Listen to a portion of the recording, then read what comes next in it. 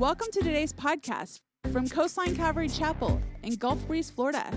We hope this message encourages you and brings light into your life. So good to see you guys on this last Sunday in September for the year 2021. Is that right? Okay, that's where we are.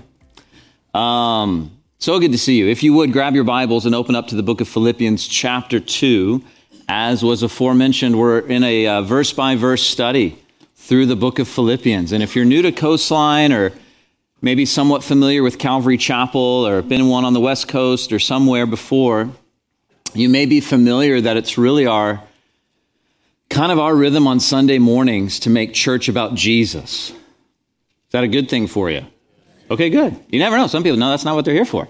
But it really is about Jesus. And we really do believe that God has given us His Word to be His inspired, infallible, inerrant communication from, there's a book titled this, From God to Us. It's where He communicates His character, where He communicates who His Son is, and who you are.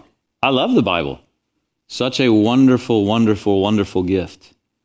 And so this morning, as with many Calvary chapels, and specifically the Coastline family of churches here in Gulf Breeze, Navarre, and Destin, we typically spend a Sunday morning navigating a portion of Scripture in a verse-by-verse manner, where we just simply seek to explain the text and then expose how Jesus is always the central figure.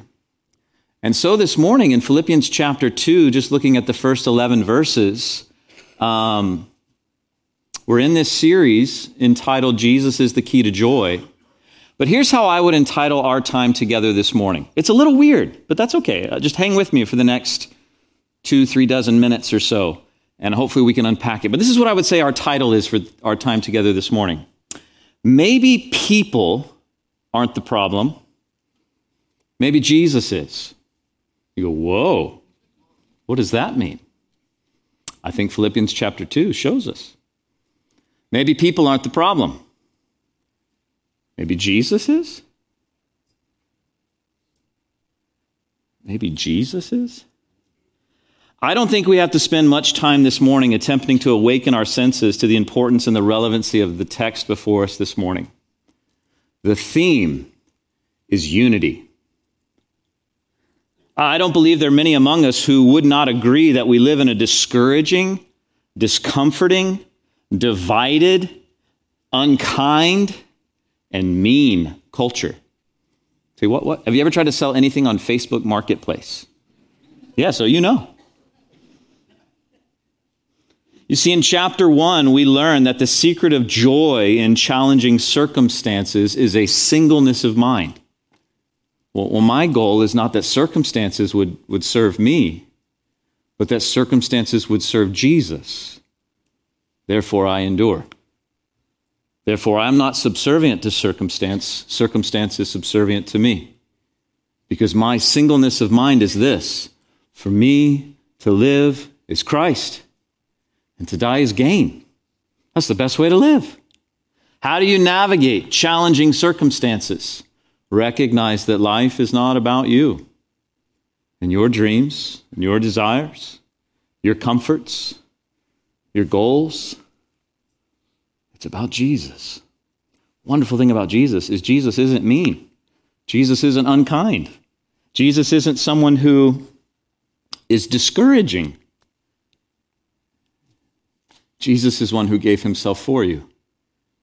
And if God, through his Son Jesus, gave us Jesus, how shall he not freely give us all good things for us? The character of God is good. Challenging circumstances aren't there to hurt you. They're there to help you. Focus on that which is primary, on that which actually gives life, a relationship with God and a healthy relationship with others. Chapter 1, we navigated and learned together that the secret of joy in challenging circumstances is a singleness of mind on Jesus. Well, in chapter 2, we have the opportunity to learn that the secret of joy with challenging people is a submissive mind. Say, where are you getting this awesome alliteration? Not from me. There's a guy named Warren Wiersbe who wrote a book called Be Joyful. It's just a commentary. It's a supplemental resource that we're using in our Connect groups for discussion questions. Like if you're in a small group and you're kind of getting together to learn God's word together, to fellowship, to pray, to encourage one another, and you're tracking along with our Sunday morning gatherings, well, there's discussion questions that help unpack. And here's the wonderful thing about Warren Wiersbe. He's not Jesus. Not everything he says is like the Bible. It's just supplemental. It's just helpful. Just a helpful resource to navigate some discussion questions. But he has this outline through Philippians chapters 1, 2, 3, and 4 that alliterate. And if you know me, I kind of like alliteration. Lily, Lucy, Layla, Liam, Leonidas, Laney. That's where we are with our children. So when he alliterated, I was like, wow, this is my guy, you know. But in this second chapter, here is your opportunity today, next week. Let's just take a quick poll. Has anyone ever met a challenging person? Well, let me ask you this question. Do you have a mirror? No, there you go, right? Like, there's a challenge, right? Sometimes the challenge is right here. Or here.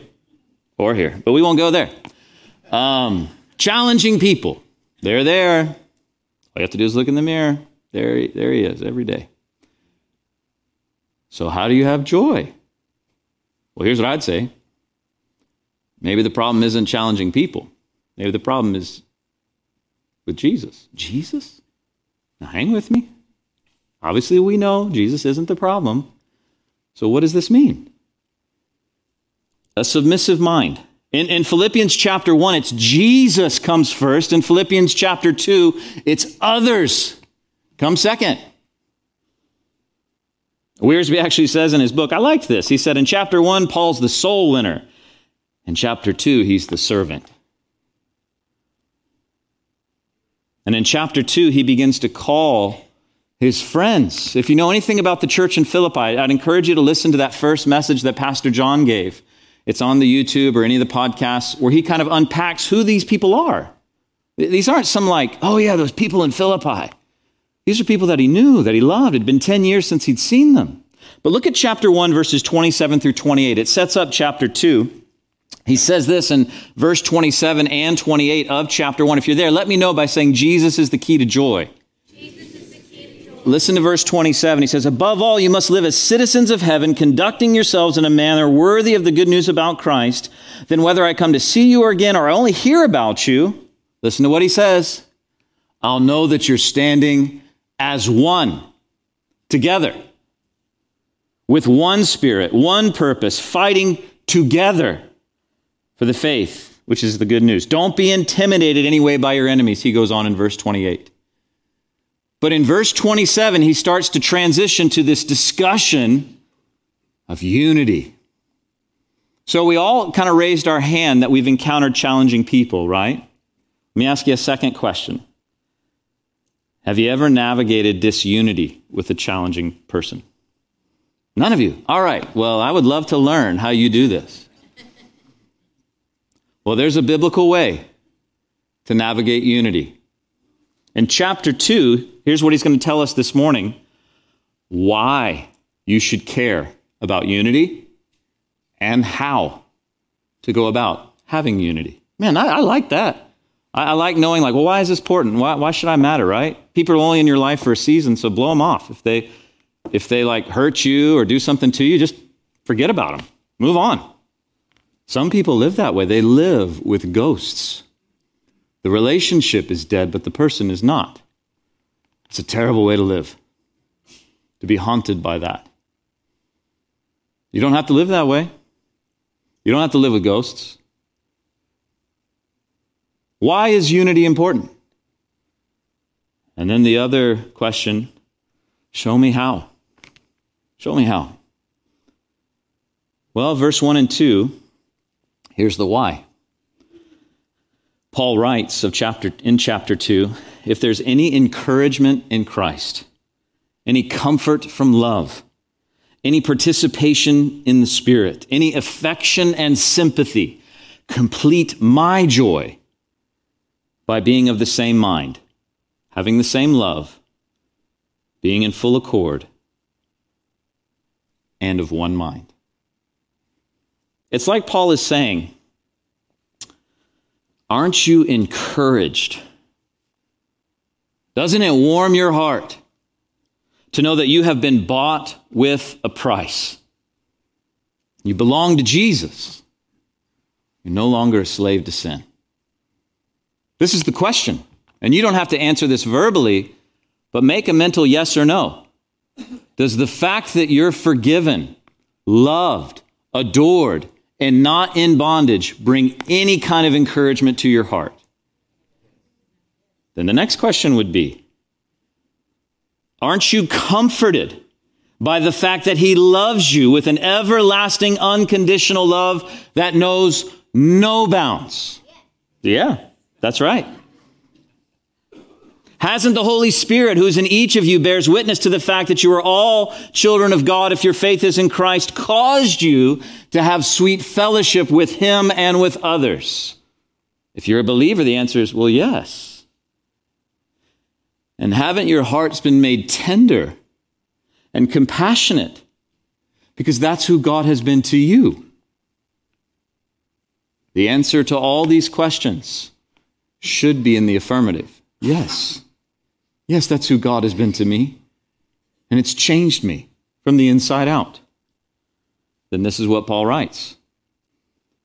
If you have experienced these benefits of the gospel, it only makes sense that you live consistent with, suitable to, and worthy of those things. Not to earn them, but because you have them.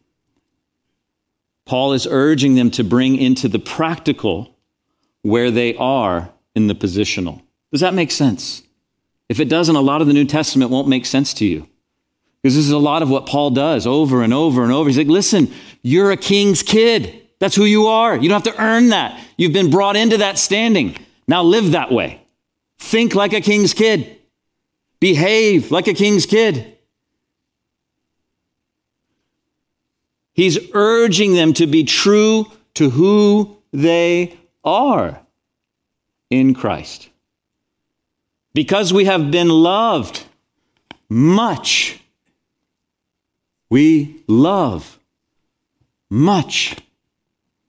Because we have been made at peace with God, we become peacemakers with people. Because we have been accepted, we accept those who are different from us. Because we have been forgiven much, we forgive those who hurt us much. Because we have been united to God in Christ, we unite with one another around Christ. And Paul describes this unity. He says this is what it looks like in verse 2. It's like-mindedness. What is like-mindedness? Is that drone? Is that mindlessness? No. It means each person sees life through the right lens. What's the right lens? This is the right lens. This is what it means to be like-minded. You can grow your hair long or cut it short. You can be fully sleeved or fully clean, whatever it is. You can love vegan or you just cannot wait to get over to Five Guys. Does not mean that you are the same in your choices of every minutia of life, but the vision, mission, and values of your life are the same. Because this determines what life is, why it is, how it is, who it should be about. This is like-mindedness. We see things from the same perspective. That day is gone in America. Let me say this again. It's gone. Stop grasping for something that is not there. It's gone. Now move forward.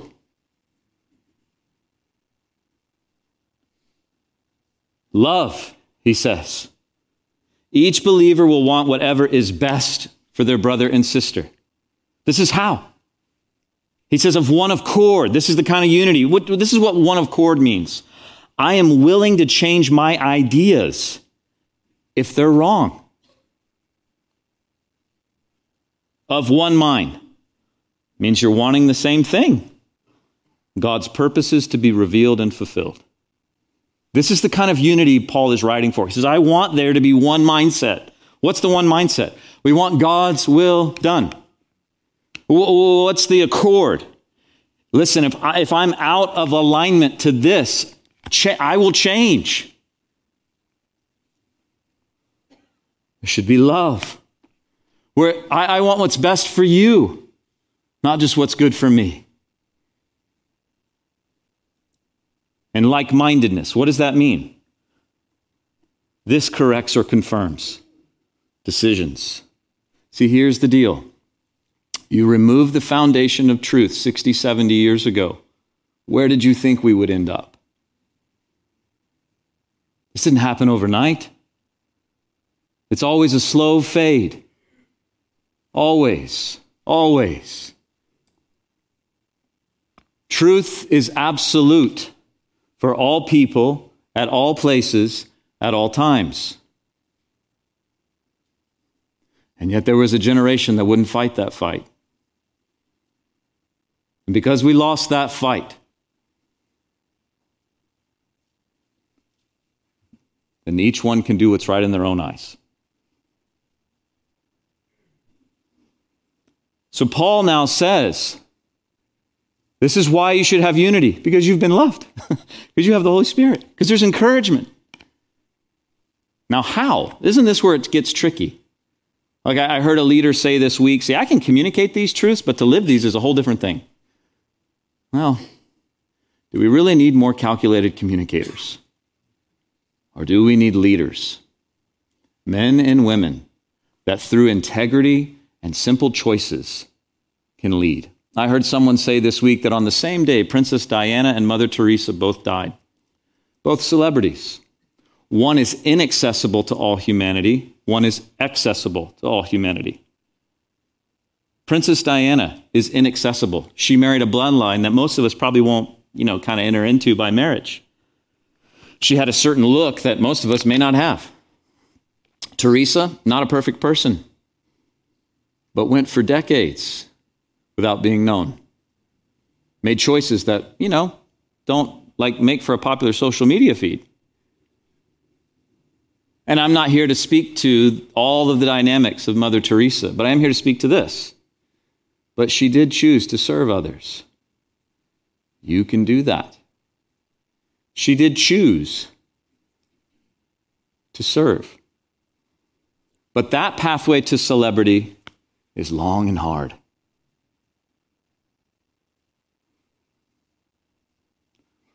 But who do you want the applause of at the end of the day? My goal, the biblical goal is this. Well done, good and faithful servant. Enter into the joy of your Lord. And you can have that.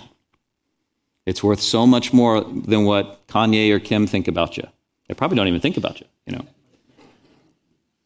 But Jesus does. Jesus does. Live for him. So Paul now writes how to pursue this unity. Look at verses 3 and 4. He says, do nothing from selfish ambition or conceit, but in humility count others more significant than yourselves. Let each of you look not only to his own interests, but also to the interests of others. In these two verses, he shares the negative and the positive. Good parenting right here. Don't be ambitious or conceited. Liam, do not take the sword and hit Leo in the mouth. Okay. But put the sword down. There's the negative. There's the positive. Here's the negative and the positive. Listen. Don't be ambitious or conceited, but be humble. Okay? Don't be self-centered, but seek the interests of others. All right, that's it. We can close our Bibles and go. That's how you do it, okay? No. Let's unpack that. He gives a step-by-step process. Here it is. Let nothing be done through selfish ambition. What does that mean? The desire for self-advancement or promotion over another. You can make this the goal of your profession, are just the goal of a conversation. You ever met those people? There's a comedian that calls him the meme monster. I think his name is Brian Regan. But he talks about how you can be in a conversation with someone and they're like, oh, I did this. Oh, I did this. Oh, I did this. I did that. He says, what do the guys say that walked on the moon? Like they just kind of let that meme monster go. And he just talks and talks and talks and talks. And then he says, well, when I was on the Sea of Tranquility, and it's like, oh, well, that just killed it right there. Who can compete with that? But there are people that do that, right? In conversation. You could just be talking about, I got a cup over the other day. Well, I got two. Okay. I was just talking about the cup. But this is a thing where there is selfish ambition, the advancement, the elevation, the promotion of self over another person. He says, don't do that. Now, does this say all ambition is bad? No, not all ambition is bad. Is it bad to say, well, gosh, I'd like to make a good living? No, that's not bad.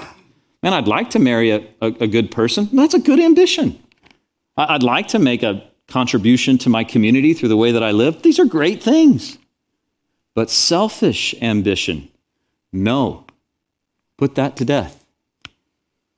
He says, let nothing be done through conceit. What is conceit? Thinking too highly of oneself or having an excessive self-interest and self-preoccupation or empty glory.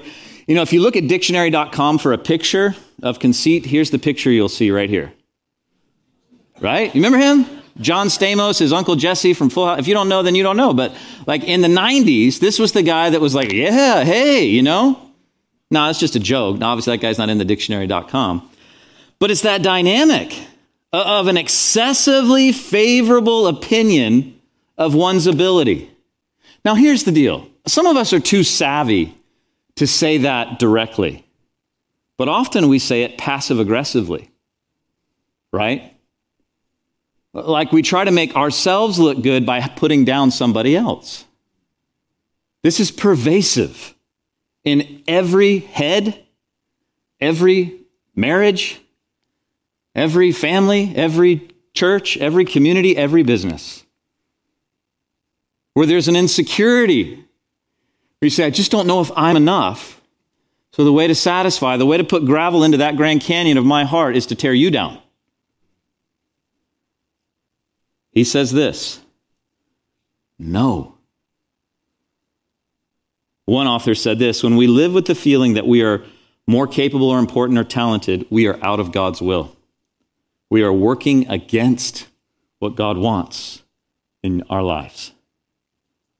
And most of us are too savvy to say that directly. But indirectly, passive-aggressively, we might say it all the time. Say, man, this is a bummer. How do we have joy? This Bible stuff is tough. Well, then he goes on. Point number 3, he says, in lowliness of mind, esteem others better than yourself. Listen, you may not catch the Greek context that Paul, the audience that he's writing to, like the culture, the mindset of that time. One person wrote this, that for the Greeks, lowliness of mind was a fault. It was not a virtue. The pagan and secular idea of manhood was self-assertive, imposing one's will on others. When anyone stooped to others, he only did so under compulsion, and that act was even considered disgraceful. Charles Spurgeon wrote this about this passage. He said, the apostle knew that to create concord, unity, you need first to beget a lowliness of mind. Men do not, I like this, is why, men do not quarrel when their ambitions have come to an end. I like that. In lowliness of mind, esteem others better than yourself. I never forget being in Bible college. One of my professors said, you know how this would work out today just in this room? Yeah, there's 2 exits there, 2 exits there, and 2 exits there. But if it was time to exit, and let's say there was only one door, those that are esteeming others better than themselves would never leave because they would say, after you. Oh, no, after you. Oh, no, after, oh, no. That kind of thing. It was a joke. But it was this dynamic that, can you imagine what life would look like if we esteemed others? Like, hey, maybe that parking spot, I don't know, looks like that mom has a lot of kids. this is kind of a selfish agenda right here. No, I'm just kidding. But like, you know what I'm saying? Like, oh man, maybe that person has 18 billion things in their cart. I saw this the other day. I was at Sam's Club, and this lady got right behind me, and she had 3 things in her cart. But you know, Sam's Club's a little confusing because like you're supposed to put your cart on one side, and you're supposed to get on the other. Well, she put her cart on the side that you're supposed to walk, and this guy with like 2 carts worth of stuff, she came up and just kind of stood right behind me where I was at the people line, and he just said, "Hey, how you doing?" And I think she thought, "Oh, is this guy being fresh? What's he doing?" And he was trying to, you know, in a kind way say, "You're cutting me in line." And but she had like 3 things, and then he said, "You know, it's okay. You go for it." Oh, there's a gentleman. You know, that's awesome. But that's like a simple, silly example of like people just, you know, I can wait an extra 3 minutes. It's going to be okay. I can esteem you over me. How do you have unity? This is what one of my mentors said to me. How did Jesus create unity? He died. And here's the biggest problem when there's a disagreement. But I'm right. Like, I'm not the one who's wrong. Was Jesus ever wrong? But he chose to die. In order for there to be agreement, someone has to die. And who will do that? Jesus. Jesus does it. But I'm right. I'm right. What if he would have said that from the cross? Amen. And this is the challenge of disunity with one another. Are you willing to die? To take the role of a servant? To not have to be thought much of? To be passed over? To not be considered? To be needed, not wanted? Then maybe you're following the path of Jesus. That's who he was. Did people really want Jesus? I don't know. If you consider much of his miracles and much of his teachings, and then when things got dicey, John was kind of there at the end with his mom. That was it. Everyone else bailed. Jesus said, listen, I'm here for God's glory and the good of others. That's the pathway to unity.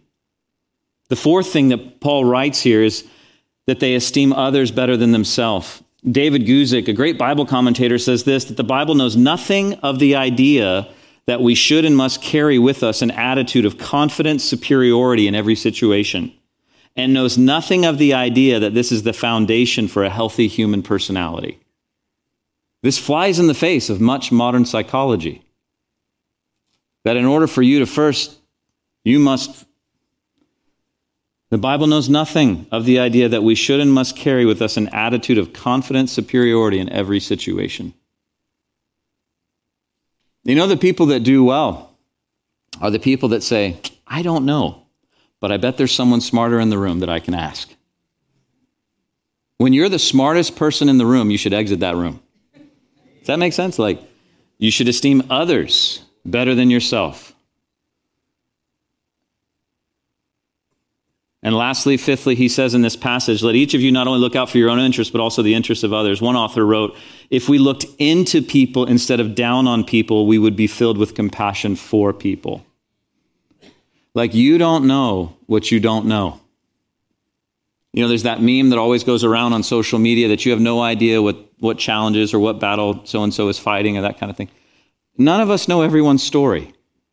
From the last 5 minutes or that morning of with dynamic with their kids or what that last medical report was from that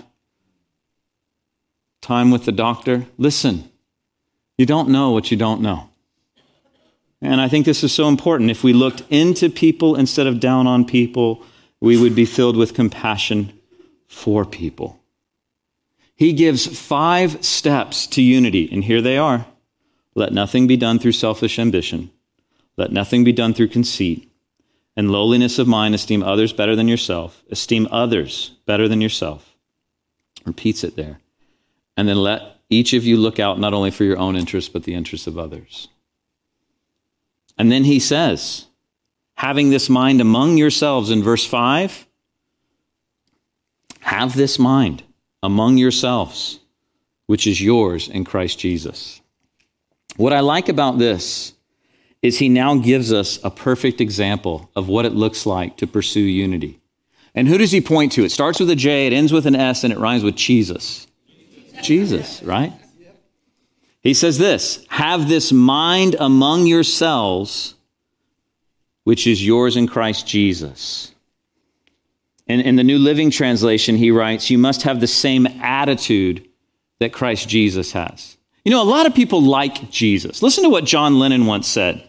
He said, I believe in God, but not as one thing, not as an old man in the sky. And I believe what people call God is something in all of us. I believe that Jesus and Muhammad and Buddha and all the rest said what was right. It's just the translations that have gone wrong. I'm thankful that that guy can put lyrics to a tune, but I could care less what he thinks about theology. He says, I like Jesus. Michael Jackson, this is what he said. I will never stop helping and loving people the way Jesus said to. Because I like Jesus.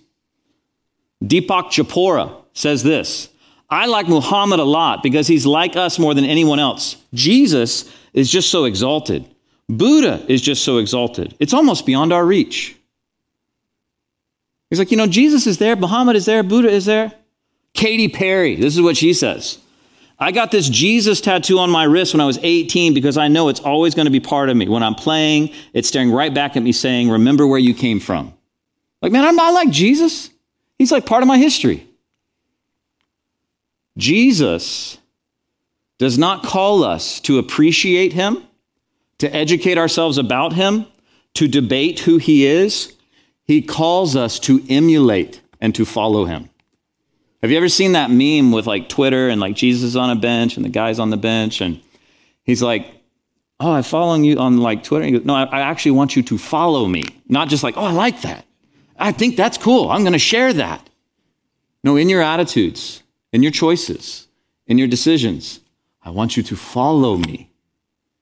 That's what verse 5 says. It's just like Jesus thought, you should think. Oh boy. Well, how did he think? Look at verse 6. Who, though he was in the form of God, did not consider equality with God a thing to be grasped, but emptied himself by taking the form of a servant, being born in the likeness of men. Even though Jesus had position, it's not what defined him. He willingly took the form, the place of a servant, draped himself in humanity, emptied himself. What does that mean? Not that he emptied himself of his deity. It's not like he said, well, I won't be God anymore. No. But that he laid aside his privileges, gave up his rights. Hey, I can go last in the shopping line. I can be the last to get the cup of water. It's okay. I can wait 10 extra minutes at this light at Oriole Beach that never changes. You know, like whatever the situation is. Like, I can wait. I'm not the center. I don't have to always get my way. Verse 8, being found in human form, he humbled himself by becoming obedient. Let me say that again. He humbled himself by the point of being obedient. I don't know if in most C's language, the word is obedient. What do you mean C's? Chief, executive, financial, whatever it is.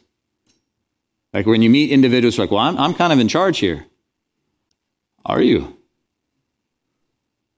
To whom are you obedient? Is it you? Or is it Christ? Those who cannot be led should not be leading. Those who have not learned to follow should not lead others. Because you are always under authority. You're under the authority of God. And he raises up leaders and brings them down as he sees fit. And the individual who has a problem with authority, ultimately their problem is with God. Because God is the establisher of authority. Authority is not your enemy. Authority is your friend. I learned that lesson at much cost. Authority is not my enemy.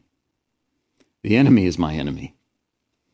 And he comes to steal, kill, and destroy, and to twist, and to lie, and to deceive. See, Jesus, he gave up his rights as a servant. What does it say in verse 8?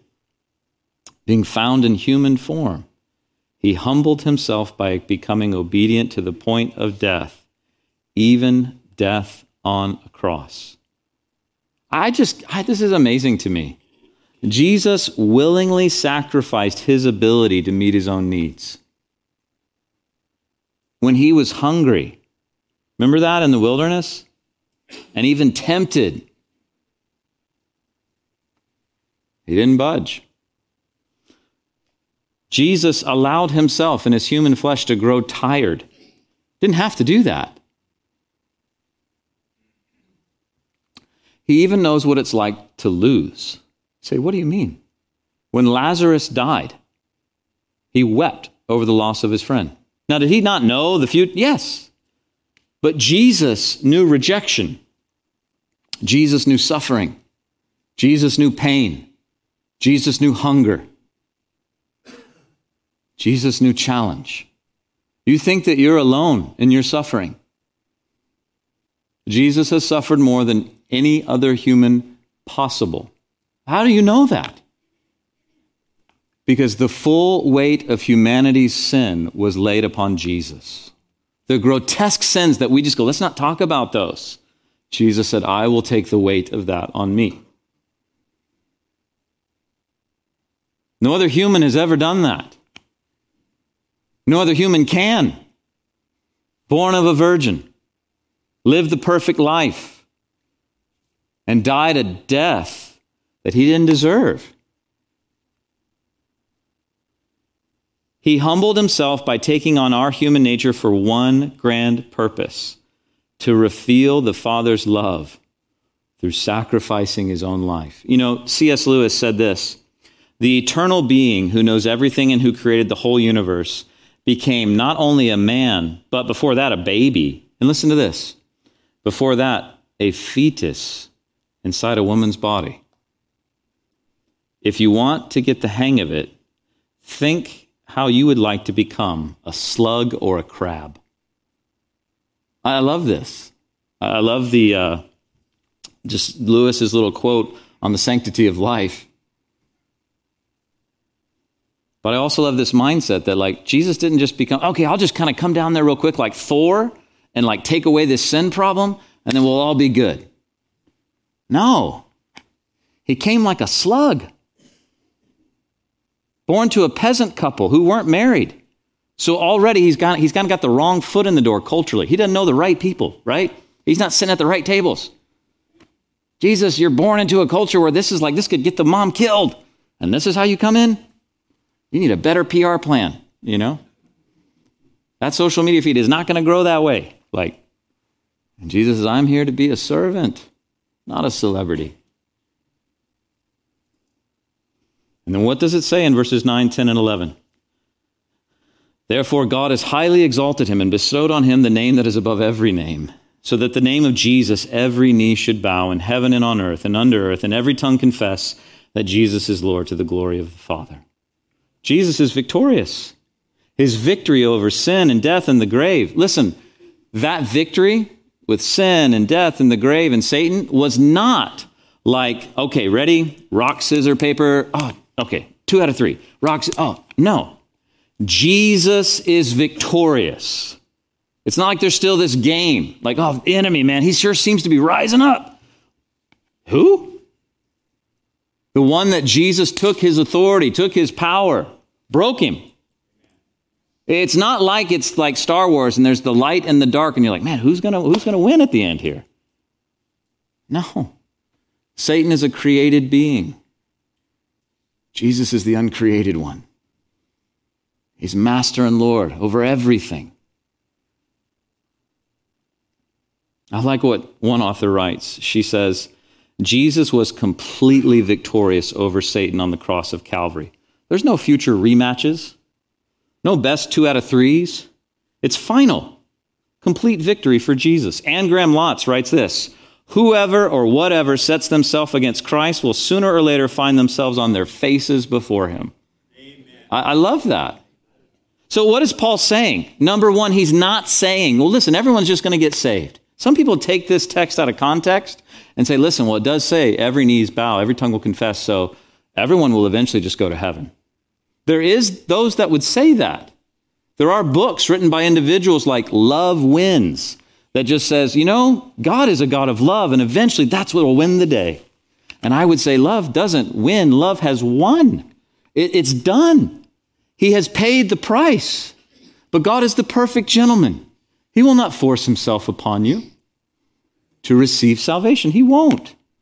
He wants a relationship. So what does this mean? It's saying that every human being will ultimately confess that Jesus is King and Lord, either with joyful faith or resentment and despair. You know what it's like when your team loses? Yeah, that other team won. It's like that. Yeah, Jesus really is Lord. This is what it says. Every tongue will confess. Those that elevate themselves will be humbled. Jesus is Lord, no matter what I think or you think. He's still King. See, a lot of people will say, well, I don't really believe in Jesus. I say, that's fine, he believes in you. Well, I don't really think Jesus is God. That's okay, he didn't need your opinion. He still is. See, here's the deal. Jesus is the key to joy. Philippians chapter 2, verses 1 through 11, we're learning this concept of a submissive mind. See, what do you mean by that? Well, in chapter 1, we learned that the secret to joy in challenging circumstances is a singleness of mind. These circumstances are here to serve Christ. Therefore, no matter what happens, I have joy. Whether in life or death, good or bad, loss or gain. These are not my goals. Gain. My goal is Christ. Therefore, circumstances don't rattle me. Now, does anyone live that way perfectly? No. The rest of it, all of us are like humans. Hey, we got to remind ourselves of this daily. But this is the pathway to joy. It's not that you hey, I graduated circumstances. They don't bother me anymore. I'm oh boy. Maybe lobotomy is in. No, you know what I mean? No, circumstances impact us all. But the way to joy is to remember, no. Circumstances come under Christ. I need to be reminded of that. I need to gather with God's people to worship his name. I need to group with God's people to connect. I need to go to live on mission. That's how I remember these things. That's all of us, humans. And you don't graduate from challenging people. Oh, now I know how to be humble. Now I know how to pursue unity. No, this is like a daily fight with God's people. What do I mean with God's people? That when you're with God's people and you're grouping together, gathering together around Jesus, and as Paul says in Philippians chapter 2, verses 1 through 4, elevating one another's needs above your own, unity is the byproduct. Unity is not the goal, Jesus is. And if Jesus is the goal, then unity will follow. See, in chapter 1, we're learning that Jesus is first, and in chapter 2, that others come next. And this is where we'll land this plane. You say, well, what about this, this title thing? Listen, God's glory is the goal of life. The whole purpose of Jesus' humiliation and exaltation is the glory of God. That's Philippians chapter 2, verse 11. The joy of a submissive mind comes not only from helping others and sharing in the fellowship of Christ's suffering, like Paul will later say in chapter 3, verse 10, but from the knowledge of this very simple. If you've missed everything else I've said, catch this before we go.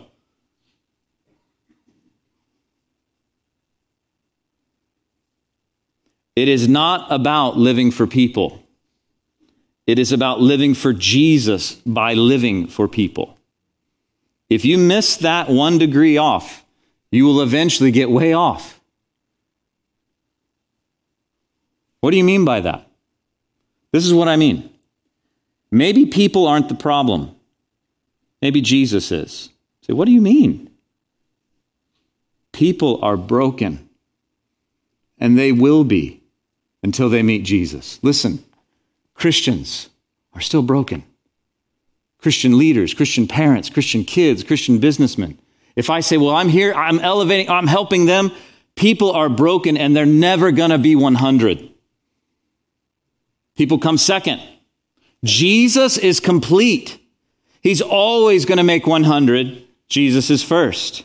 Maybe we need to stop thinking that, well, I can't work with that person, or I can't serve or connect or love with him or with her. Maybe what we need is a mindset of submissiveness to Jesus.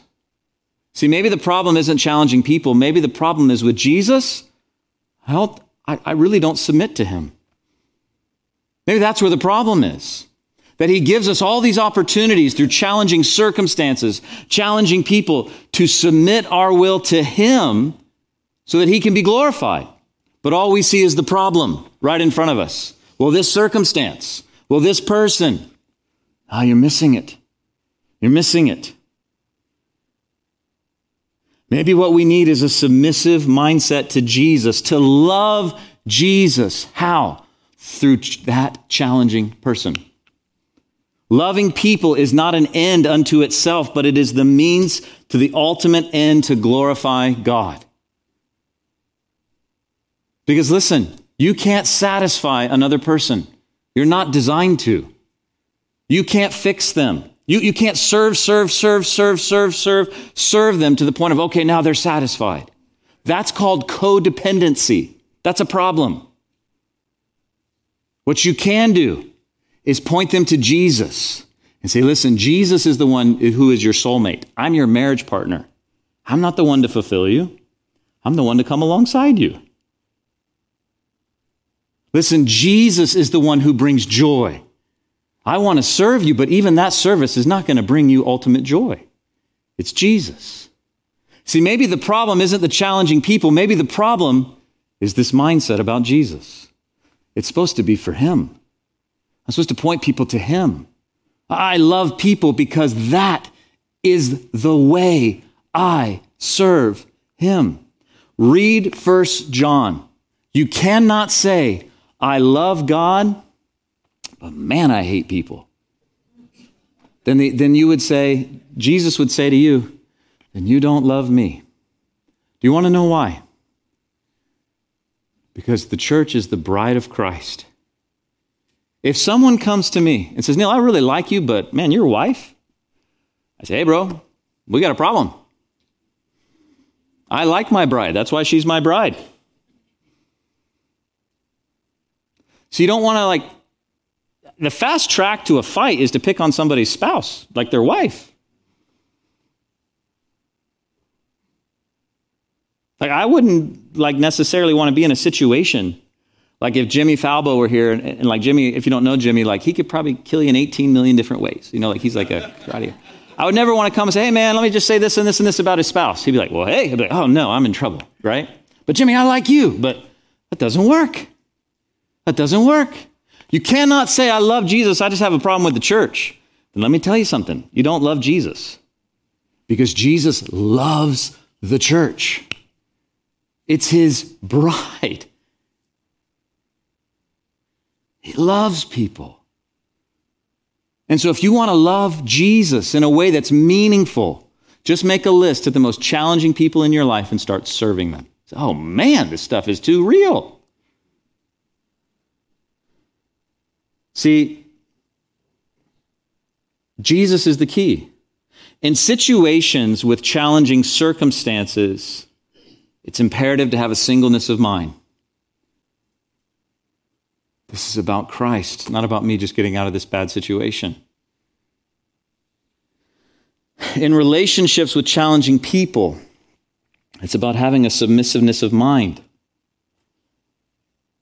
See, it's this simple equation. Jesus over everything. Or it's this simple acrostic. It's simple, but simply profound. Jesus, others, let him take care of you.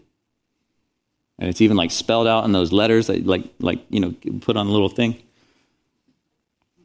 Jesus. It's all only and always about him. So is the problem with Jesus? The answer is obviously no, like with the title of the message.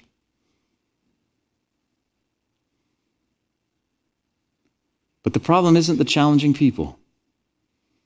Perhaps it's that understanding that it's through a submissiveness of mind unto God and saying, listen, just like Jesus was, he didn't consider like his position something to hold on to.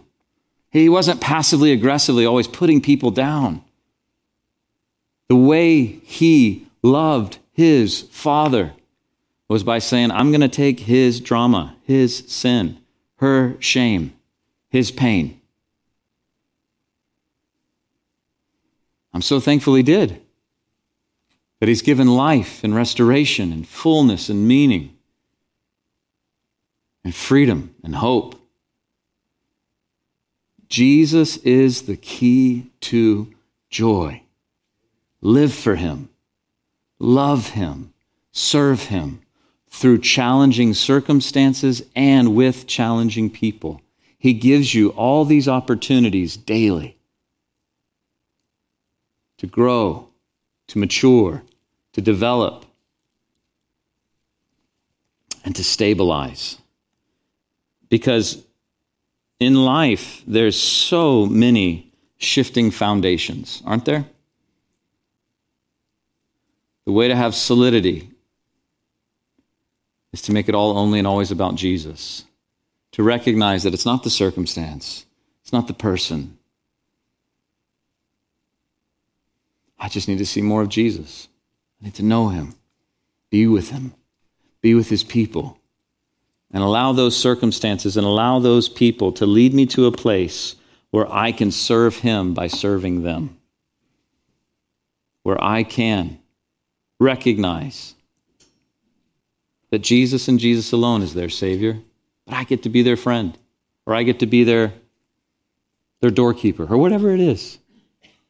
But as you're the servant, that's when you're free. Just like Jesus, just like Jesus.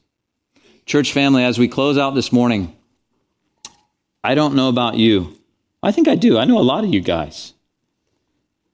But aren't you so thankful that Jesus humbled himself and went to the cross to die for your sin and mine? And so this is like this little simple title over this text. Have the same attitude as Jesus. That's how you do it. That's how you follow and find that unity, is to be just like him by his Spirit, by his grace, and to recognize that he's the key to joy. We hope you enjoyed today's podcast. Join us again as we dive into the scripture, going verse by verse here at Coastline Calvary Chapel.